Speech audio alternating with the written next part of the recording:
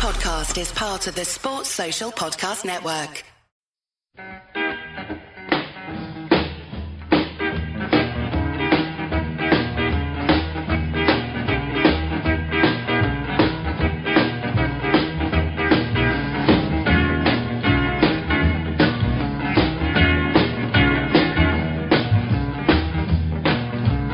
Talk about people that you don't know. You jack all the time. Your head so hard you won't pay me no mind. Talk dirty, baby, talk all the time. Talk. Hello everybody and welcome to the latest Liverbirds pod, brought to you in partnership with LibertyShield.com, the perfect VPN companion for all your football viewing, where you can get 25% off everything using the coupon AIVPN. Get your 48-hour free trial of Liberty Shield today and start encrypting your internet connection today. It will stop your ISP logging traffic and bypass blocks on any geo-restricted content. So now we've got the formal stuff out of the way. I'm delighted to be back and to have my two regular contributors, Molly and Randy, with me for this latest version of the Liverbirds. We have an awful lot to get through. I hope everybody had a great festive season and new year. It feels like we've been away for quite a long time, but we're back and we're on it. So let's get straight in January. We played a lot of games and we won a lot of games. In fact, we finished the month unbeaten again. Randy, let me start with you. Welcome to the latest edition. What would you like to remember as your best parts of our unbeaten run in January? Well, thanks for that. That's a really good start, isn't it? I mean, I've written down all the results of all the matches, and it's a lot of smiley faces and hearts next to everything. So Yes. It's really difficult.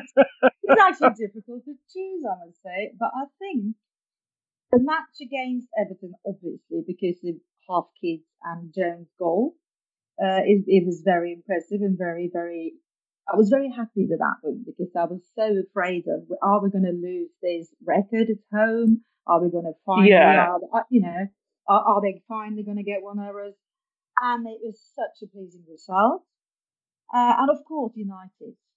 That was also one of my favourites with the goals from Virgil and Salah.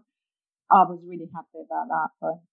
And it must be said that I was a bit afraid of Bobby not scoring enough goals as well. So when he scored against Wolves and against Tottenham and had 3 assists, a hat-trick of assists against Southampton, that was so pleasing. So overall, I was a very, very happy woman. It's a great way to start the new year. You really couldn't have started it any better. Molly, so when we talked in December, when we did our last pod, we all talked about the fact that January could be a really tricky month. We had a lot of games. We had a lot of tricky games. We obviously had, the big game against United. The FA Cup, as Randy has mentioned, but also, to my mind, one of the most difficult ones on that whole calendar was the Wolves game right towards the end of the month. So where were you most confident and most worried about the run we had in January? I think Wolves was obviously our trickiest game. I thought I was a little bit nervous. Not probably the 2 biggest games for me, because I am really, really focused on the league more than anything else. So although I appreciate the win against Everton, it wasn't quite up there for me with what I desperately wanted us to win. I thought Spurs was going to be the trickiest game. And I think that it was, and I was a little bit concerned about United as well. Even though they've had a bad run of form, I think when they play us, it's like it's another level, isn't it? They're probably always going to step up, but obviously our Alisson registering an assist in the 93rd minute just to really rub salt into the wound, I think was my favourite January moment. Yeah. But overall, we did actually it's right face. up there for me, Sue. Yeah. It was so good. And I didn't see it coming either. not straight from the keeper anyway. But I think there were a number of solid performances from the team as a whole. And obviously 4 clean sheets in the league. 5 overall, I think. I think is a pretty impressive statistic considering we were a little bit edgy coming into January. Well, yeah, we'd had a few games where you would argue we'd really not played that well, to be honest. But we found a way to win. You said you were slightly worried about the Spurs game. Was that sort of tied to Mourinho and kind of parking the bus, or was there something else that you thought was potentially going to be really tricky about that game? Well, to be honest, I wasn't entirely sure, because obviously, from what we know about Mourinho, he does like to park a bus. Mm-hmm. But I think that we had, with the players that we've got, can you really do that? But do that successfully, and I obviously don't think they did. I just think out of when you look on paper, the teams that we were playing, that should have been our most difficult game. I would argue they are probably the best team we faced in January. In terms of player, manager, and their position in the league, and so that was always going to be the most challenging game. And then it is getting to the point where they are, although it is only January, it's getting to the point where they're thinking about top 4 finish, and kind of every point is going to matter. And so I just thought they kind of had a lot to go for as well, even though you could they're not competing for the top spot, but they've still got quite a lot to compete for, and so I think that plays into it as well. Yeah, I think when I sort of look at the list of games that we had in January, I know it kind of feels like it's fading into the distance now. But Randy, we started off the new year with the home game against Sheffield United, who'd actually probably given us one of our hardest games at Bramall Lane earlier in the season, and we were slightly fortunate in terms of the goalkeeper mistake we got in that game to give us the win. And I have to say, I was sort of slightly concerned about starting the new year that way, but was really pleased that the game had been moved. So it was originally scheduled for New Year's Day, and the fact that it was moved to the Thursday, I think, really helped us in these circumstances. But when you look at that and you look at starting with that and then bookending it with the Southampton game. Well, Southampton's probably the 1st of February. So let's say the West Ham game, which was the last one in January, which obviously was the rearranged fixture from when we were in Qatar. Those were both potentially banana skins, on the basis that, West Ham had a new manager. You were starting to see a little bit of uptick in form from them. Their fan base is a little bit upset at the moment with the ownership, so you never quite know how that is going to go. You obviously, we talked about the games that you loved the most. Which ones? I've picked out those 2 kind of starting and finishing the month.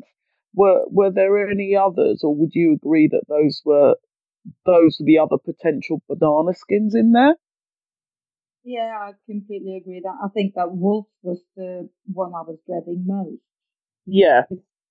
Because they're very hard to play, and we've always had a bit of a struggle, even though we have managed it. I think they look very, very hard to play, and I was very, very pleased about that result.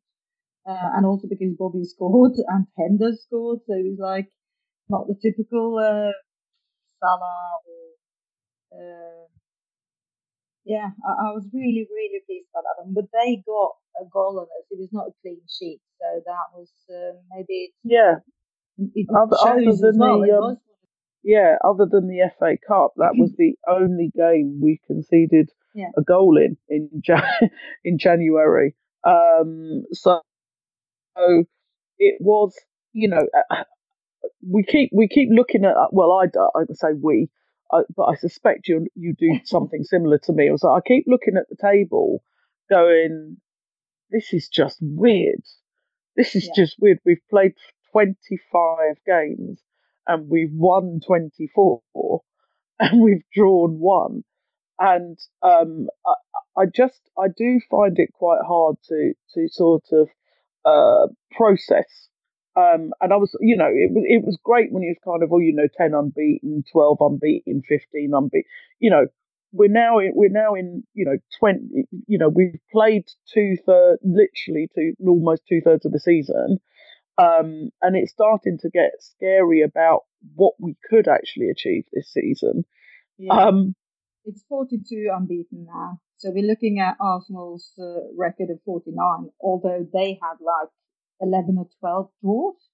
They had 12 So it's draws in their absolutely, invincible season. yeah, it's ridiculous what we're doing um, actually. so so let me sort of test that, because, like I said, with the exception of the FA Cup and the Wolves game, we didn't concede any goals in January. One of the other weird things that sort of appeared on social media is that Allison is now jointly leading the Golden Gloves competition in terms of clean sheets, having missed the first 2 months of the season. Yeah. So I kind of wonder what that says about the other sort of. Does it say something about the other goalkeepers in the league, or is it just how long it took us to really get settled on a defensive partnership, and just trying to accommodate the players we kept losing to injury. So Matip and Lovren and all the rest of it.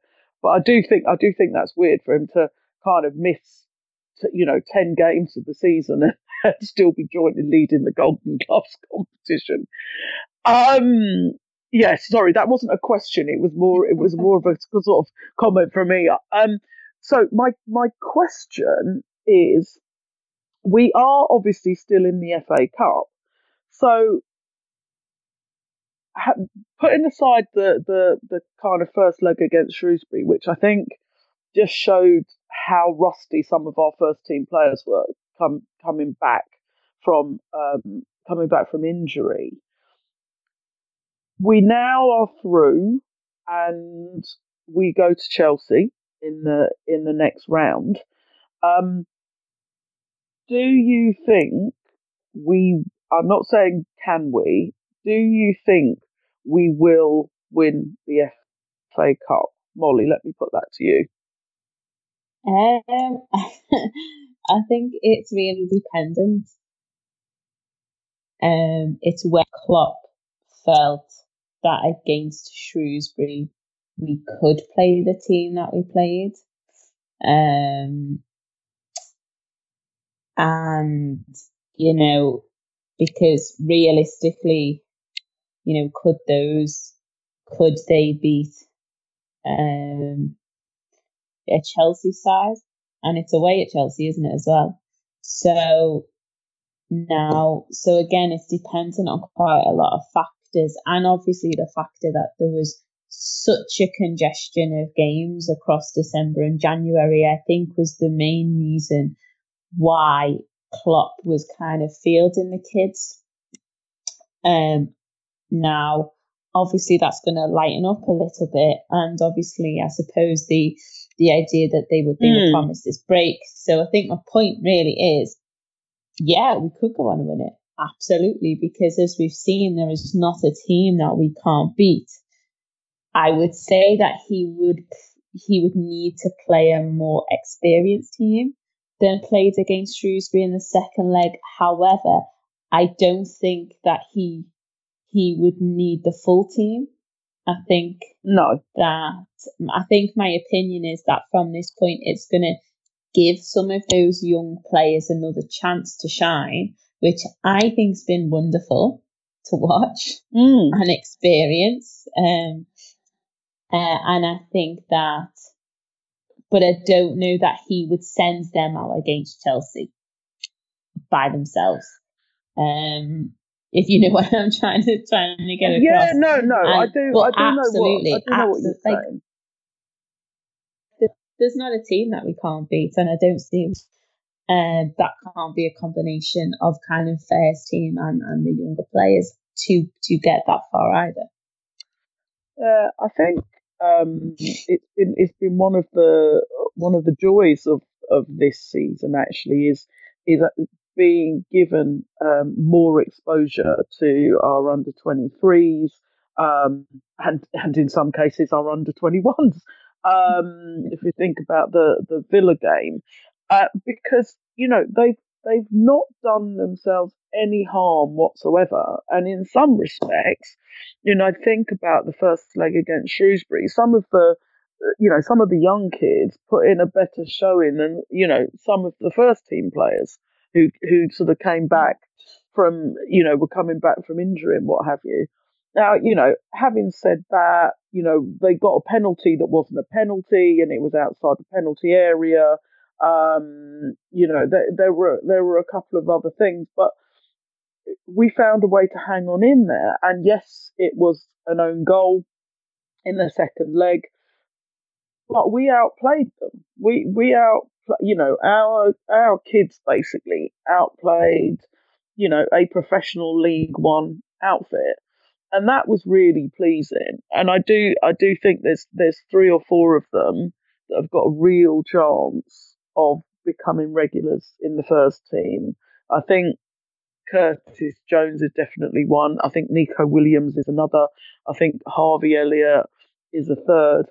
And I think the one that I'd like to get a chance, but I'm not sure that he will, is probably Chiravella. But certainly in the midfield, he was a little general in terms of dictating the pace and playing that. And we do have some really talented young players at the academy, and it will be really interesting to see what happens when they're all together next season.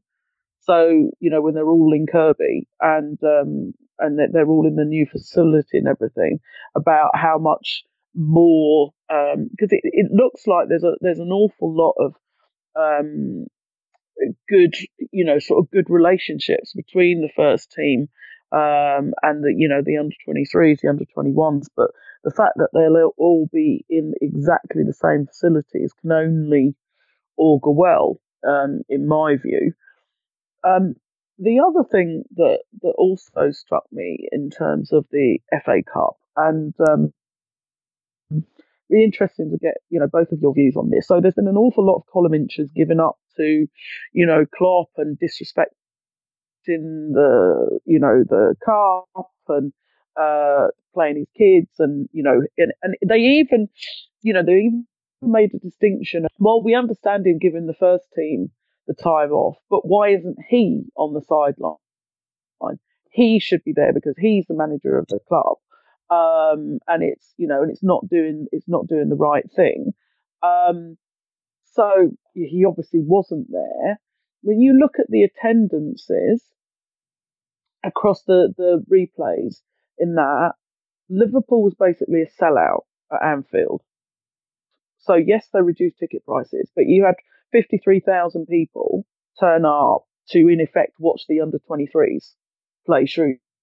So I was just interested in your views about the whole thing, about where you stood on Klopp, about whether you thought he should be on the sideline, because it's the players who are playing. So does he really need to be away himself? Randy, let me start with you on that. Yeah, I actually think the club did the right thing. And I think it's quite ridiculous, all that energy used on, is he doing the right thing? Is he not? He should be, he's disrespectful. if you listen to what Klopp said and what's the name of the U23 manager again? Critchley, something. Neil Critchley.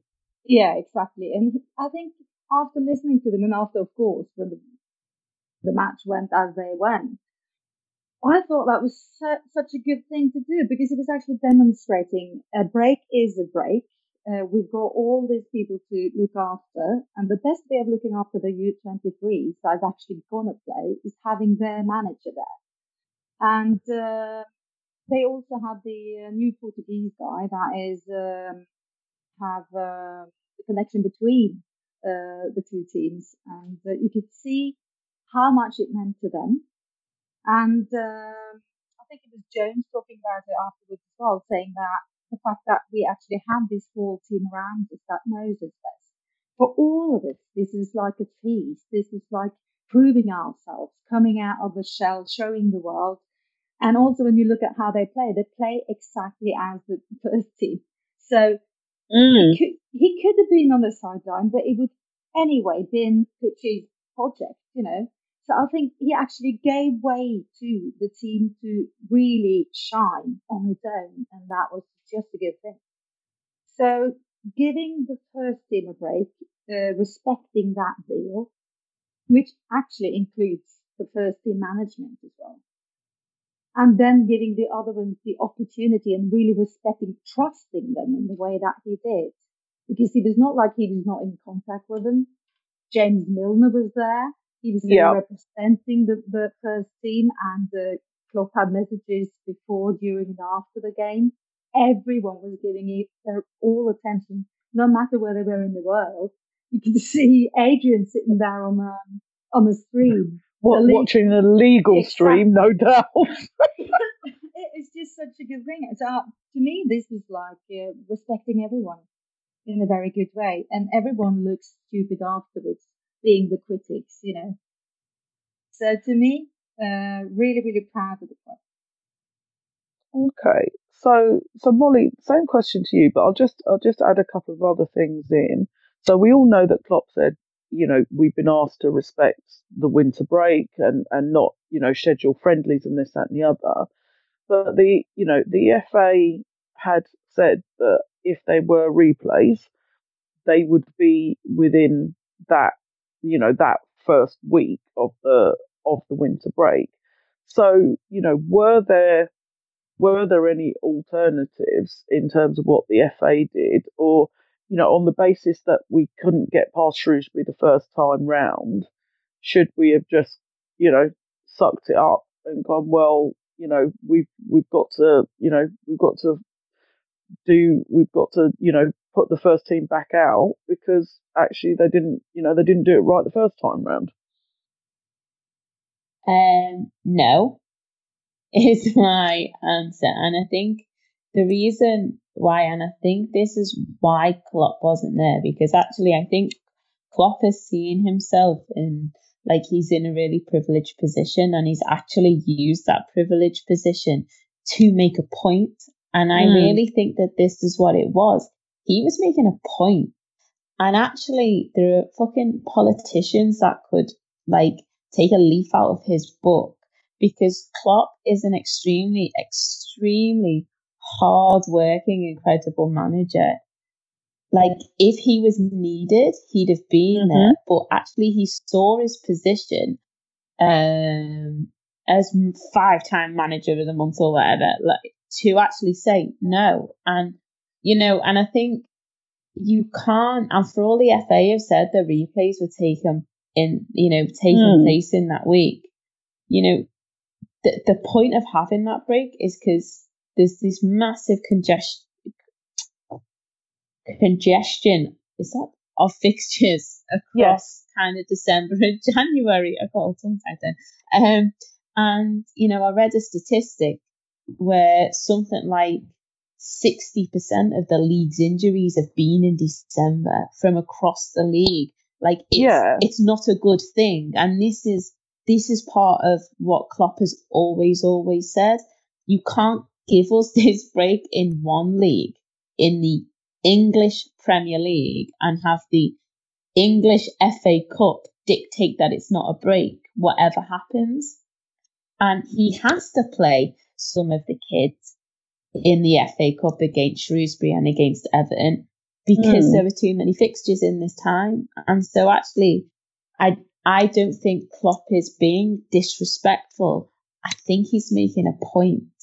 And I think that I absolutely support that, and I support him using his position in that way, because I do think that that's what it is.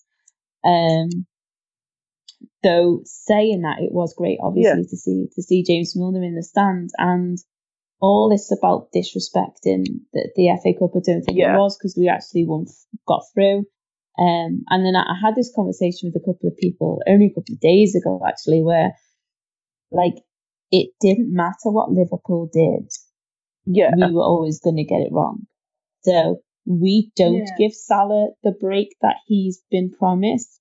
Oh, that's why he didn't score the next game. You promised him a break, you didn't give it, you could have played the kids. And then it's, well, okay, so we are playing the kids, so we're knocking down the prices.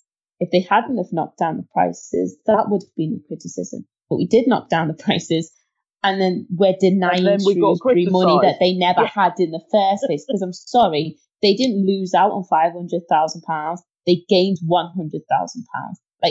They never had that money. We didn't steal it from them.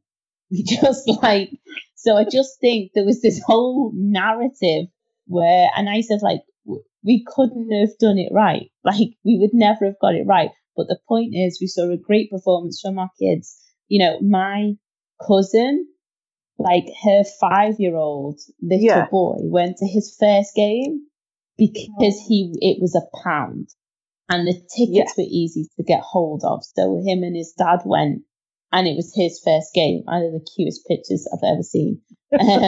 He's he wouldn't have had that experience. So you've given that experience to all of these local children who wouldn't have gone before. And like you say, the attendance was huge. I was lucky. I've got be in, so they have all of the games.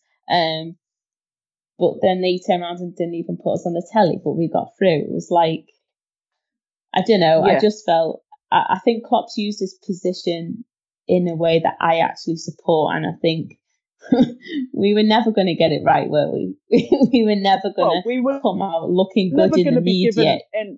We were never going to be given any credit, regardless, right? Because it will be, you should have enough to get through in the first round, the first leg. And then but again, it's all of those fixtures have meant that the FA Cup has had to come second anyway. Whereas if these things are better planned out, then you don't, Klopp doesn't have to make that choice anyway. No, I think, of course, it makes sense. The other bit that I'm curious, because there's obviously these conversations around expanding the Champions League again. Putting in an extra 4 games or another mini group stage or something. I don't understand where they're supposed to go, where we already have a calendar which is chock-a-block with games. If that's passed, and you have to, assuming that you're in the competition, you have to play, potentially another 4 games. Something somewhere has to give. Because you just can't keep putting more in a finite amount of weeks.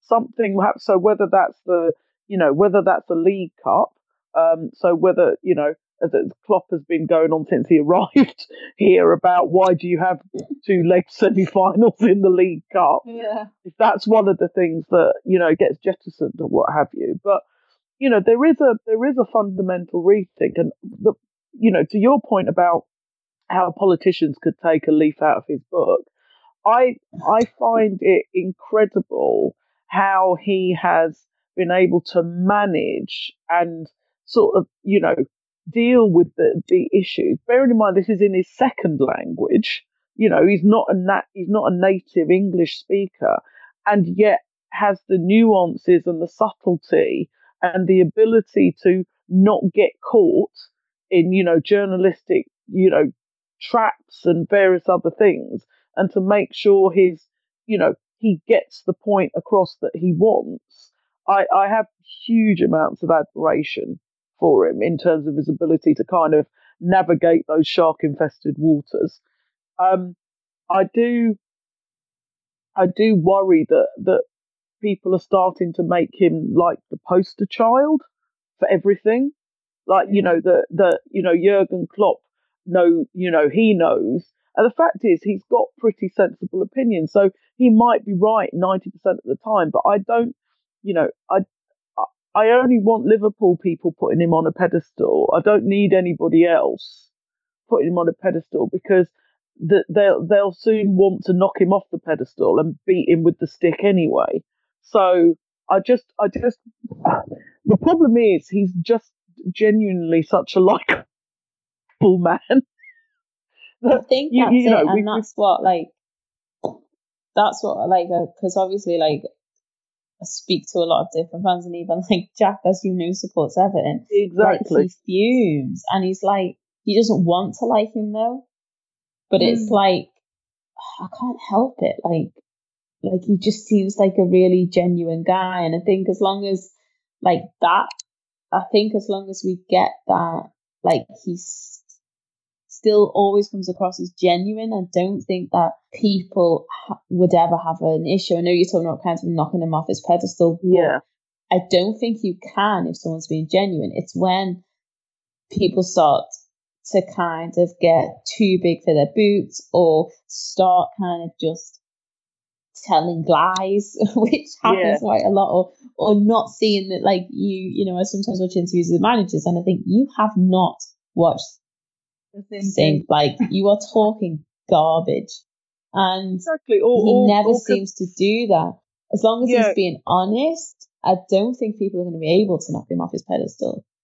No, I think he always goes out of his way to give teams, the opposing teams and managers, credit, and will highlight other players if he thinks they've played well, and stuff like that. And so it's quite hard to sort of take umbrage at that.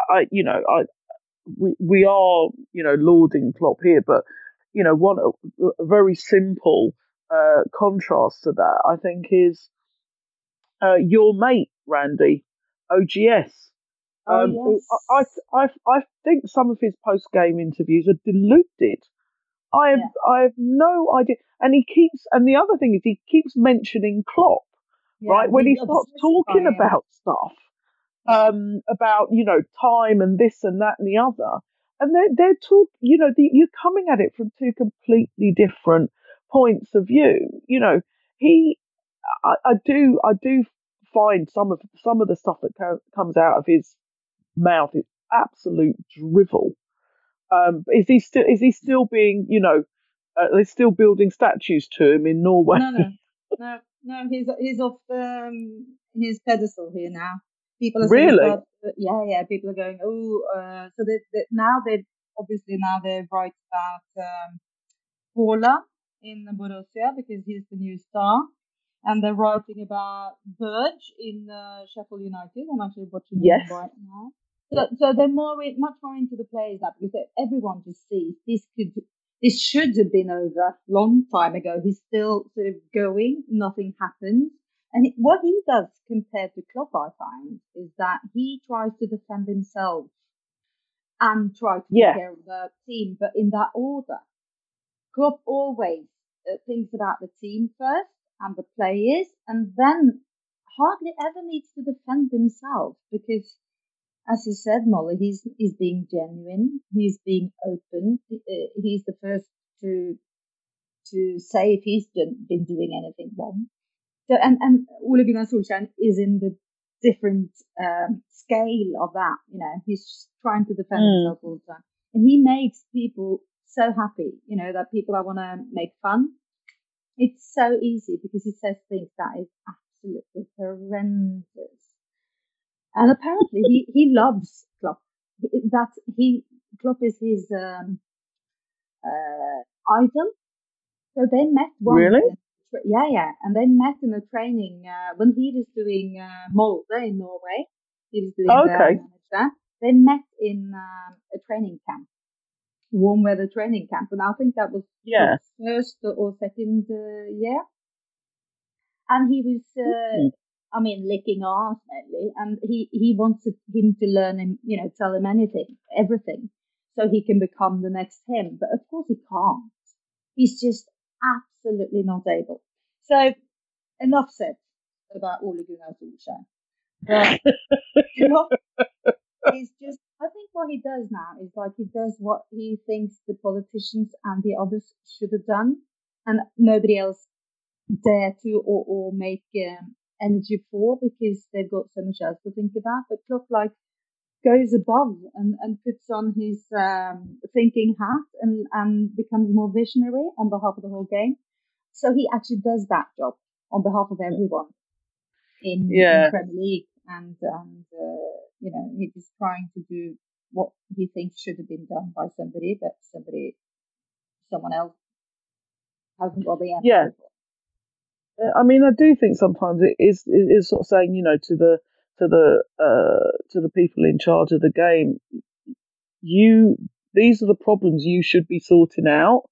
I'm just reminding you, this isn't going to go away. I'm going to make a decision in the best decision for the club that I manage. But this issue is still an issue, and you need to sort it out. And that's the thing, it's that kind of led by donkeys at the moment sort of mentality. I think we're pig, giants being led by pygmies. Anyway, moving on. So there's been people are starting to talk about Player of the Year now, PFA Player of the Year. And there seems to be somewhat of a groundswell around Jordan Henderson, and either that he should be leading the polls, or he should be part of the conversation, or again, polarized opinion, or he shouldn't. He should. I don't understand why he'd even be in the conversation in the first place. So, Randy, where do you stand on Henderson in terms of PFA Player of the Year as a nominee, anyway? I'm a bit divided, I feel, because, of course, I want him to have all the praise you can give him, because I think he deserves it. But I'm not sure whether he's our best player, and whether it's another player in another team that should win it. But mostly the team that's been most successful has a player in their team that wins it, and we've been very successful lately. So I actually think we should have it. But I think when it comes to Hendo, he's maybe one of our most informed players next to Salah and Alisson. Mane was, but he's out now, so we tend to forget very quickly in football. But before Mane was injured, I thought he was our best player. Virgil had his year last year; he's probably not going to get it. So, is it Alisson? Is it Hendo? But I don't think I've seen Hendo looking this good on field since 2015. So obviously he's one of our most improved, and maybe because we haven't seen him this good, so maybe he's one of our most improved and most changed players lately. But that has to do with the rest of the team, and I would applaud him if he gets it, but I'm not sure if he is our best player right now. What do you think? So I think that I think he's quite an underrated player. And I think certainly in the early part of his career, he has suffered a lot because he's not Steven Gerrard. And therefore, he was always being compared as the captain of Liverpool to Steven Gerrard. He never could be Steven Gerrard. He could only ever be Jordan Henderson. But I do, and we're going back a few years, but I think back to that title run we had under Brendan Rodgers, and when Henderson got sent off against Man City, was it? And he then missed the last 3 games of the season. And I remember saying at the time that he was going to be a big miss for us, because that, whether you want to call it energy, whether you want to call it intensity, I don't know that the results that we got would have been the same results had he been available for those 3 games. Regardless, it is what it is. I think he's probably getting more recognition now, and his deserved recognition in terms of his performances and the tempo that he sets, and the fact that he's not just, he also got a load of stick with, like, all he ever did was pass sideways or backwards or whatever it was. But that, you argue that he's playing in the way that the manager has set the team up to play. So I have no issue about him being in the conversation. When you mentioned Virgil van Dijk, and obviously he won it last year, I would argue that Van Dijk has not had he's so good that people now take it for granted. So I would argue he's been the best defender by a country mile, right, in the whole of the Premier League for the whole season. Would they give it to him again? Probably not. But that doesn't mean I don't think he hasn't had a player of the season.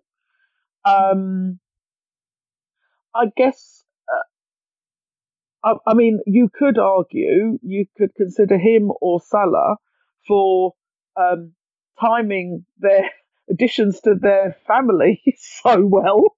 That's got to be worth a vote or two, wouldn't you say, Molly? Did you pick this up on social media? I did.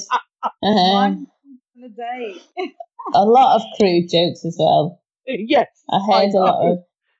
Did you see two good performances were putting on that night? Yeah, I did. Yeah. From that, I was howling. I do think he's won Twitter with that. Yeah, to be fair, just like he is brilliant on Twitter anyway. He's brilliant. He is. Yeah. Where do you stand on Jordan Henderson Player of the Year then? Completely split, because I agree with Randy. I think in terms of ability, I don't think he's our best player.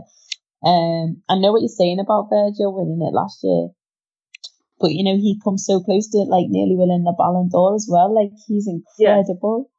Like, like, people were literally banking on just waiting for somebody to be able to run pan, and that was like a big fail for him, when actually it was like, it's been fucking months since anyone's done that. What are you talking about? Like, it was crazy. In effect, they created a new stat for Virgil van Dijk. Yeah, for Virgil van Dijk, because that's how good he is. And so I don't think, he could be out, he shouldn't be out of contention. And we talked about Alisson before, like, nearly but only the start of February, and he's already in contention for winning the Golden Gloves, when actually he was out for so many games. Like, he's only letting something like 15 goals or something. Like, he's come back from injury, and like, he's in, he's absolutely like smashing it still. And I think during January, he was so crucial to us when we were starting to flag a bit. So I don't think he could be out of contention either. And, for me, Mane so far has been, out of this world. However, I do appreciate what people are saying about Jordan Henderson, and it is nice for him to be getting some recognition now, because he is massively underrated. And as Liverpool fans, we know that. And he gets a tough rap from Liverpool fans sometimes as well. And then whether, Player of the Year, is it about more than just technical ability? Because he does have ability, he has fantastic ability. But on top of that, is he going to lead Liverpool to their first title in 30 years as a captain? Is that playing a part to it? Not like his ability as a captain as well as his ability as a player. Like, is that forming part of the conversation as well? So I suppose it depends, sorry for the terrible pun, where the goalposts are. for winning this award, because if we're incorporating the whole player, as it were, then yeah, like you say, I think he should be part of the conversation. But as Randy said, equally, I wouldn't even say he's Liverpool's best player. But I'm literally I'm back and forth over it. To be honest, I don't have an answer really. Well, no, then this is what I'm saying. It's an interesting one, because there are people going, "Oh, there should be no debate about it at all." I'm thinking, well, no, there should be at least be a debate about it. Yeah. But if it wasn't, so let's take him out of the equation then, just for shits and giggles. So, if you couldn't vote for a Liverpool player for Player of the Year, who would your vote go to? Randy, Oops. let's put you on the spot first. Yeah, that was very on the spot. And suddenly, I don't remember any players in the Premier League except from our players. And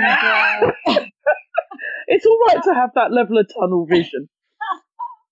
but the thing is, I've watched the other games, of course, and I also watched the other players. And last year, for instance, I'm a big admirer of what's his name? Yeah, I'll never forget old what's his name. Yeah, what's his name? The midfield city that I really want to have on our Kevin De Bruyne. De Bruyne. He's a Liverpool fan. Get him over, for fuck's sake. He looks so frustrated these days. But because the team is not doing very well and they're a bit all over the place, the only one I remember from that team is De Bruyne and Aguero, because he's scoring left, right, and centre. He's doing a good job, even though the rest of the team is not. So you could argue for him as well, I guess. But yeah, I think it's an interesting quirk that Aguero has never won PFA Player of the Year. Really? Yeah. He's won loads of the Golden Boots, I guess. Oh yeah, he's won Golden Boots. He's obviously won titles and whatever, but for whatever reason he's never won PFA Player of the Year. I don't think De Bruyne is a bad shout. If I was gonna, be slightly romantic for a moment, in the loosest possible term, in terms of the terrible sort of run that he had and where he is now and banging in goals. Do you know what? I'd like to see Danny Ings on the list. Yeah, actually. Well for them. But on pure skill and whatever, I wouldn't have an issue about it potentially going to De Bruyne if it wasn't going to go to a Liverpool player. Right, Molly, you've had loads of time to think about this now. So if you can't nominate a Liverpool player, who are you going to throw in the mix? I am going to be really boring and also say De Bruyne, because I think I don't necessarily think about it as who is the best. I think, who do I want? And out of all of the players in the league, I would love to see De Bruyne at Liverpool. I think that would be incredible, and so I'll go with him. Fair enough. I think I want to get his name right. The guy at Wolves, who I think is really good. Up front, yeah. Is it Jimenez or Jimenez? And I don't know quite how which way you pronounce it, but good. I think he's talented. I think he's very talented. And actually, I think Wolves are a really good side. They've got some good, talented players there. It'd be interesting to see whether we could harness Traore anymore, because the amount of speed that man's got to burn. Anyway, yeah, but yeah, De Bruyne can come over. That's fine. Yeah. He'll do. He'll do. He'll be all right. So we mentioned earlier that there is this talk about potentially expanding the Champions League, but before any of that happens, the Champions League itself will return after we come back from our winter break, and we're off to play Atletico Madrid. So, Molly, what are you thinking about this tie and the fact we've been drawn against Atletico? Yeah, so Atletico, I think it's quite exciting. Obviously, it's going to pose quite a challenge. However, I don't think they've had the best. They've not had quite the January we've had. I think they've definitely lost a couple. And obviously they've got some interesting players there. Costa being probably the most interesting. Yes. But I don't, I am probably in a mindset that we can beat absolutely anybody that comes in front of us. And obviously, with keeping so many clean sheets in January, even kind of their attack, which is pretty intense on paper, I think that we've got what it takes to get through, especially with the two legs. I think the fact that we've got the second leg at home is incredibly important. It's huge especially in the Champions League. That plays a massive part. I mean, when I look at their most recent results, so they, it's a bit up and down, I suppose, is what I would say. Is the final of the Super Cup, they got hammered by Real Madrid. They lost to Eibar, who I think are in the lower reaches of La Liga. It's sort of mid-January. They then lost in the second round of 32 of the Copa del Rey to somebody called Cultural Leonesa. To be fair, I've never heard of them. They then drew 0-0 with Legan, is it, or Leganes? I'm not 100% sure how you pronounce that, so apologies for anybody who's listening to this and his ears are wincing. They then lost to Real Madrid this last weekend, but managed to beat Granada yesterday. So they've had a bit of a mixed bag of results. And they play Valencia on the Friday night before they play us on the Tuesday in Valencia. But bearing in mind we play Norwich on the late afternoon game on the Saturday before we play them and travel to Madrid. So not that I'm just sort of saying, we've got another 24 hours that we lose almost in terms of preparation for that game. Whereas they play on the Friday night and then have Saturday, Sunday, Monday before they play us. But they have a great squad. They've got like you say, Diego Costa. They obviously signed João Felix from, I'm going to say Benfica. I've probably got that wrong. They signed him, and he's been doing pretty well for them. They've got Oblak, world class goalkeeper. Morata. They've obviously got Riquelme. Kieran Trippier. We forget about Kieran Trippier. So yeah, I think it's a well balanced tie, I suppose, is what I would say. I'm actually going. I've managed to get a ticket, so I'm going. So I will be able to actually get inside the Wanda Metropolitano, because obviously in Madrid for the Champions League final I didn't have a ticket, so I just sat outside and watched it in a bar. So that will be quite a nice experience for me. I'm hoping that, and I guess to you, Randy, we're hoping, aren't we, that Mane's back and fit for that? Oh, that'd be absolutely lovely if it was. And also a factor I think that will be important going forward now is that Fabinho should be back in, losing his rustiness that he had lately, because I think that really makes it stronger. defensively. And if Mane is back, that is going to be very, very good for us. But remember, I mean, they're at 6th place in Spain. And Yeah. Morata, João Felix, Trippier, all injured. So it's only Costa that is really? back in training. I didn't realise they were all injured at the moment. They're operated, you see, so they can't play. So all those three can't play, and Costa is just back. So hopefully he's not really up to speed. He's getting old anyway, so he's going to get a red card. So I think this is looking good, you know. And as you mentioned, they got a brilliant keeper, but because the defense has been bad lately, they're starting to let in goals. So for me, I'm really, really looking forward to this, and you lucky girl being there.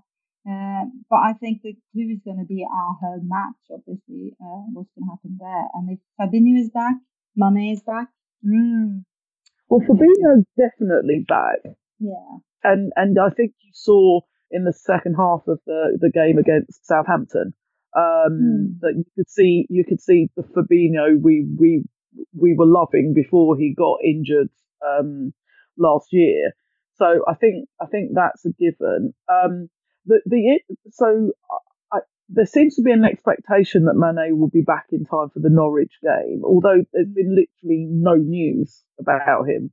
You know, normally they'll sort of say, "Oh, we expect him to be in a few weeks," or "We don't have a return date." And I don't think they've said anything about him, but I think that's so yeah. Fingers crossed he's back. I generally didn't realise all of those players were injured. I suppose my only worry is, you know, Simeone is a master of his team play. You know, using somewhat of the dark arts, I suppose I would say, in terms of, you know, throwing themselves on the floor and trying to get people sent off and trying to get people booked and all of that sort of stuff. So I just want to make sure that we're street smart enough. I believe that we should be, and certainly, you know, Andy Robertson, he needs to manage his level of schneid, I would say. You know, because sometimes I think he gets a little close to the edge, and I love it, but he could easily get himself booked in Europe for some of that. That would be my only slight area of concern. But yeah, I'm really looking forward to it, and there's also some other, you know, interesting ties. Obviously, Man City have got Real Madrid, Spurs have got Leipzig. I think, is it Chelsea have got Juve? Have I got that right? So really interesting games, I think, going on. So fingers crossed all the other English teams go out and we sail through. Yeah, that'd be good. That'd be the best round of 16 ever. Who has Tottenham got? Who has Tottenham got? I think they've got RB Leipzig, haven't they? Oh yeah, they're not easy to play. No, they're not. No, they're not. So we sort of talked about it at the top of the pod, and we need to kind of come back to it now as we're drawing to a close. But we are genuinely in sight of potentially winning this title. They were saying, you know, it's all about, let's talk about six, baby. Potentially, you know, we need to win our next 6 games. However, the Man City West Ham game was postponed because of Storm Ciara. So I don't know if that means it's 7 or whatever it might be. If you had a choice, and if we were going to win it, let me start this one with you, Molly. Where do you want to win it? Couldn't give a fuck. Anywhere. Don't care. Like, I can't even put my finger on it. I just don't care. I just want to win. I'm that desperate. Like, it's like, yeah, I'm really desperate. Anywhere, everywhere, whatever. Just want to do it. Randy, you want to win it? Well, You have a different answer? First of all, I quite agree with you, Molly. I mean, it doesn't fucking matter, win it. But secondly, at home would be nice, and of course, if it happens, the game against Chelsea would be the big one. But it would be if you can't be at home, I'd rather be at Cities. That'd be interesting. that would indeed be interesting. I mean, I have to say, I am completely on the same page, Molly. I don't give a shiny shite, right? All I care about is us getting enough points to be over the line that is mathematically impossible. I don't care about being invincible. It would be a lovely add-on if it happens. All I care about is having enough points to say we are Premier League champions. And I want it done as soon as humanly possible. So, no offence, Randy, I don't want it to be Chelsea, because if it's Chelsea, it means we've dropped more points and what have you. I didn't think of that. I just thought, that's the only time we can have the trophy there, because it should be done ages before that. Yeah, it should be. You're right. That's potentially when we will get the trophy. But in terms of it being formally confirmed, I just need us to get over the line. Wherever that is, and as soon as possible. So I almost, after we'd beaten Southampton and then City lost to Spurs, I was just like, why have we got a fucking winter break? I want us to play another game now. I just want us to get them over and done with. So this is a torturous couple of weeks, to be honest, with no bloody football. And just knowing that we could by the time we finish the next game, we could be 25 points clear, which is just ridiculous. Absolutely ridiculous. But yeah, I'm with you. I don't care. Let's just get over the line. I've got, Arsenal fans saying to me, I'm delighted if you win the title. Don't really give a monkeys. Just lose the game, right? And I've got other people. To be fair, lots of fans of other clubs. We talk to them going, you should win the title. You deserve to win the title. The title is done. It's yours. You've been the best team this season. All the rest of it, which is great, but we haven't won anything yet. So whilst they're all happy and convinced and all the rest of it, I'm still going. I'm not saying the words. I'm not singing the song. I believe. I do believe, but I'm not saying it yet. And I remember, I think I said on the last pod, if we get to the end of January and we're unbeaten, then we can have a conversation. I'm happy to have the conversation because I do believe this is our time, but I want it mathematically confirmed. Yeah. That's all. That's all I want. But the thing that really struck me, because we started off with Brandy, you talking about that Man U game and the goal that Salah scored in, the breakaway goal in injury time. And the thing was, I didn't realise, right? So I was at the game, right? We went bonkers, as you would imagine. We're hugging people, like throwing all things. I had no idea Alisson had run the length of the pitch, right? I wasn't even looking at the pitch. I was just, I was like, when people were bundling and all the rest all around me. So it was only, I was thinking, bloody hell, what's Alisson doing up there? And then it was like an explosion. It was like I don't know, champagne bottle had exploded or something. It felt like this whole thing. That was when, for the first time in the whole season, people started singing, and now you're going to believe us, we're going to win the league. Yeah. And it was incredible. It was so spontaneous. And there were people singing it all around me, but I just stood there. I was smiling. I was laughing. I was happy. I was not singing. And the scars run deep. So, if we get to, 25 points clear and all of that, the next game I go to, next league game, which will be Bournemouth at home, because I can't go to West Ham because of work and various other things. If we win that game and we've won the ones in between, I think I'll sing it at that game. Yeah, if we get there, we're just collecting points on the way. Yes, you should sing. But I really understand it because, I mean, we are scarred, aren't we? I mean, we are. Take anything in advance. I mean, just make sure before. Exactly. Just you know, to your point at the beginning, Molly, just win, baby. Just do it. Whatever you need Jack's to. been getting in a lot of trouble because I think he's trying to jinx us. Because he keeps saying, "You've won it, you've won it, you've won it," and I'm like, "Shut up. No, we haven't. Stop jinxing it." So I think he's making a conscious jinxing effort now, just to annoy me. But on the other side, obviously my dad is quite a bit older than me, and he keeps saying to me, "This is what it used to feel like. This is what it used to feel like. I haven't felt this in 30 years, but we used to just run away with it. And this is what I feel like. And no one gave a shit by February because we knew we had it. And this is what I'm like, Dad, shut up. Because I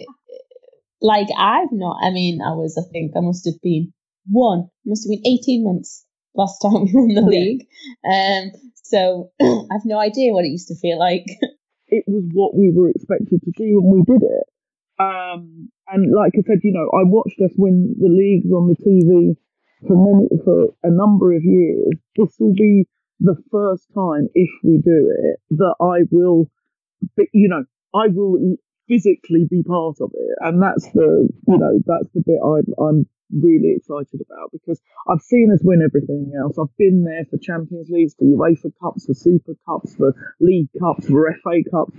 I've never seen us win the league in person, and that's my one thing that's missing on the old CV.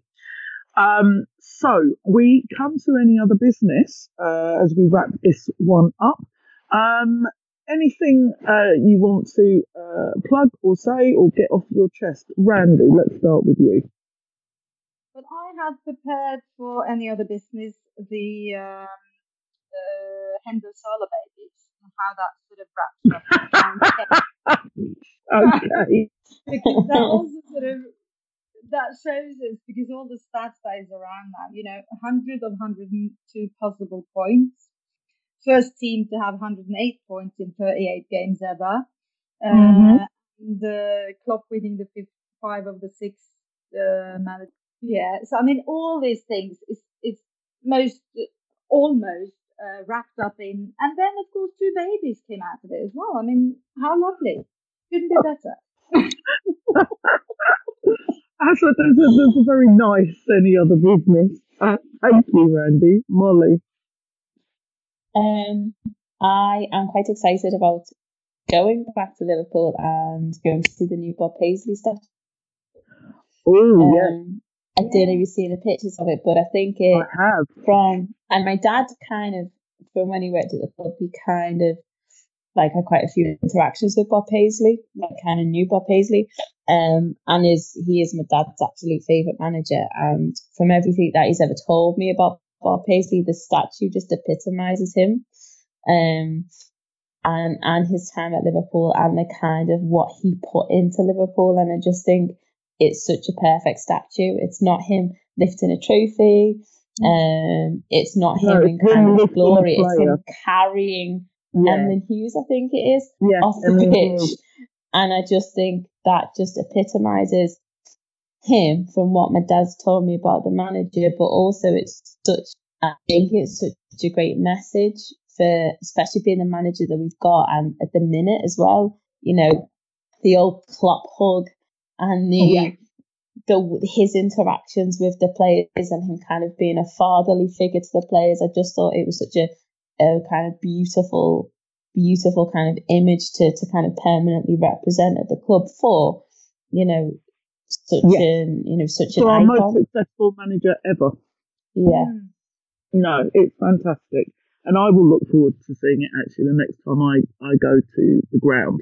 So that's a lovely shout out, Molly.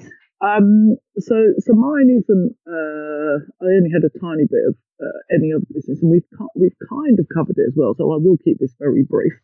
But I'm bigging up the young baby Reds.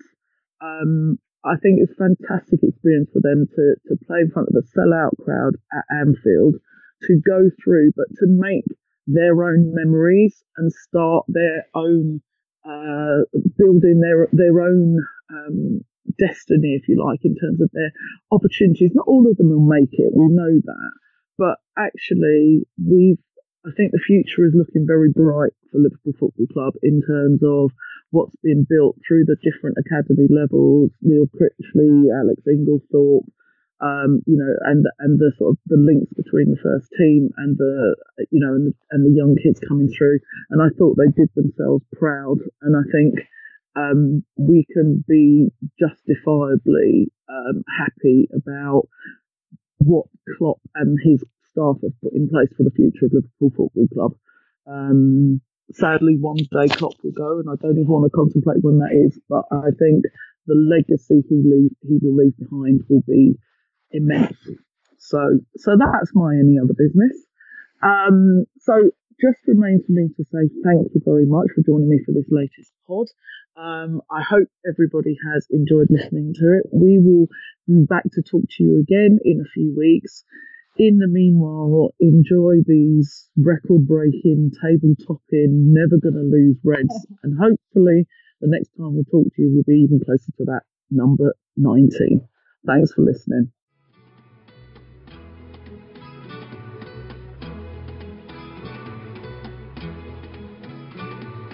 Life goes on day after day.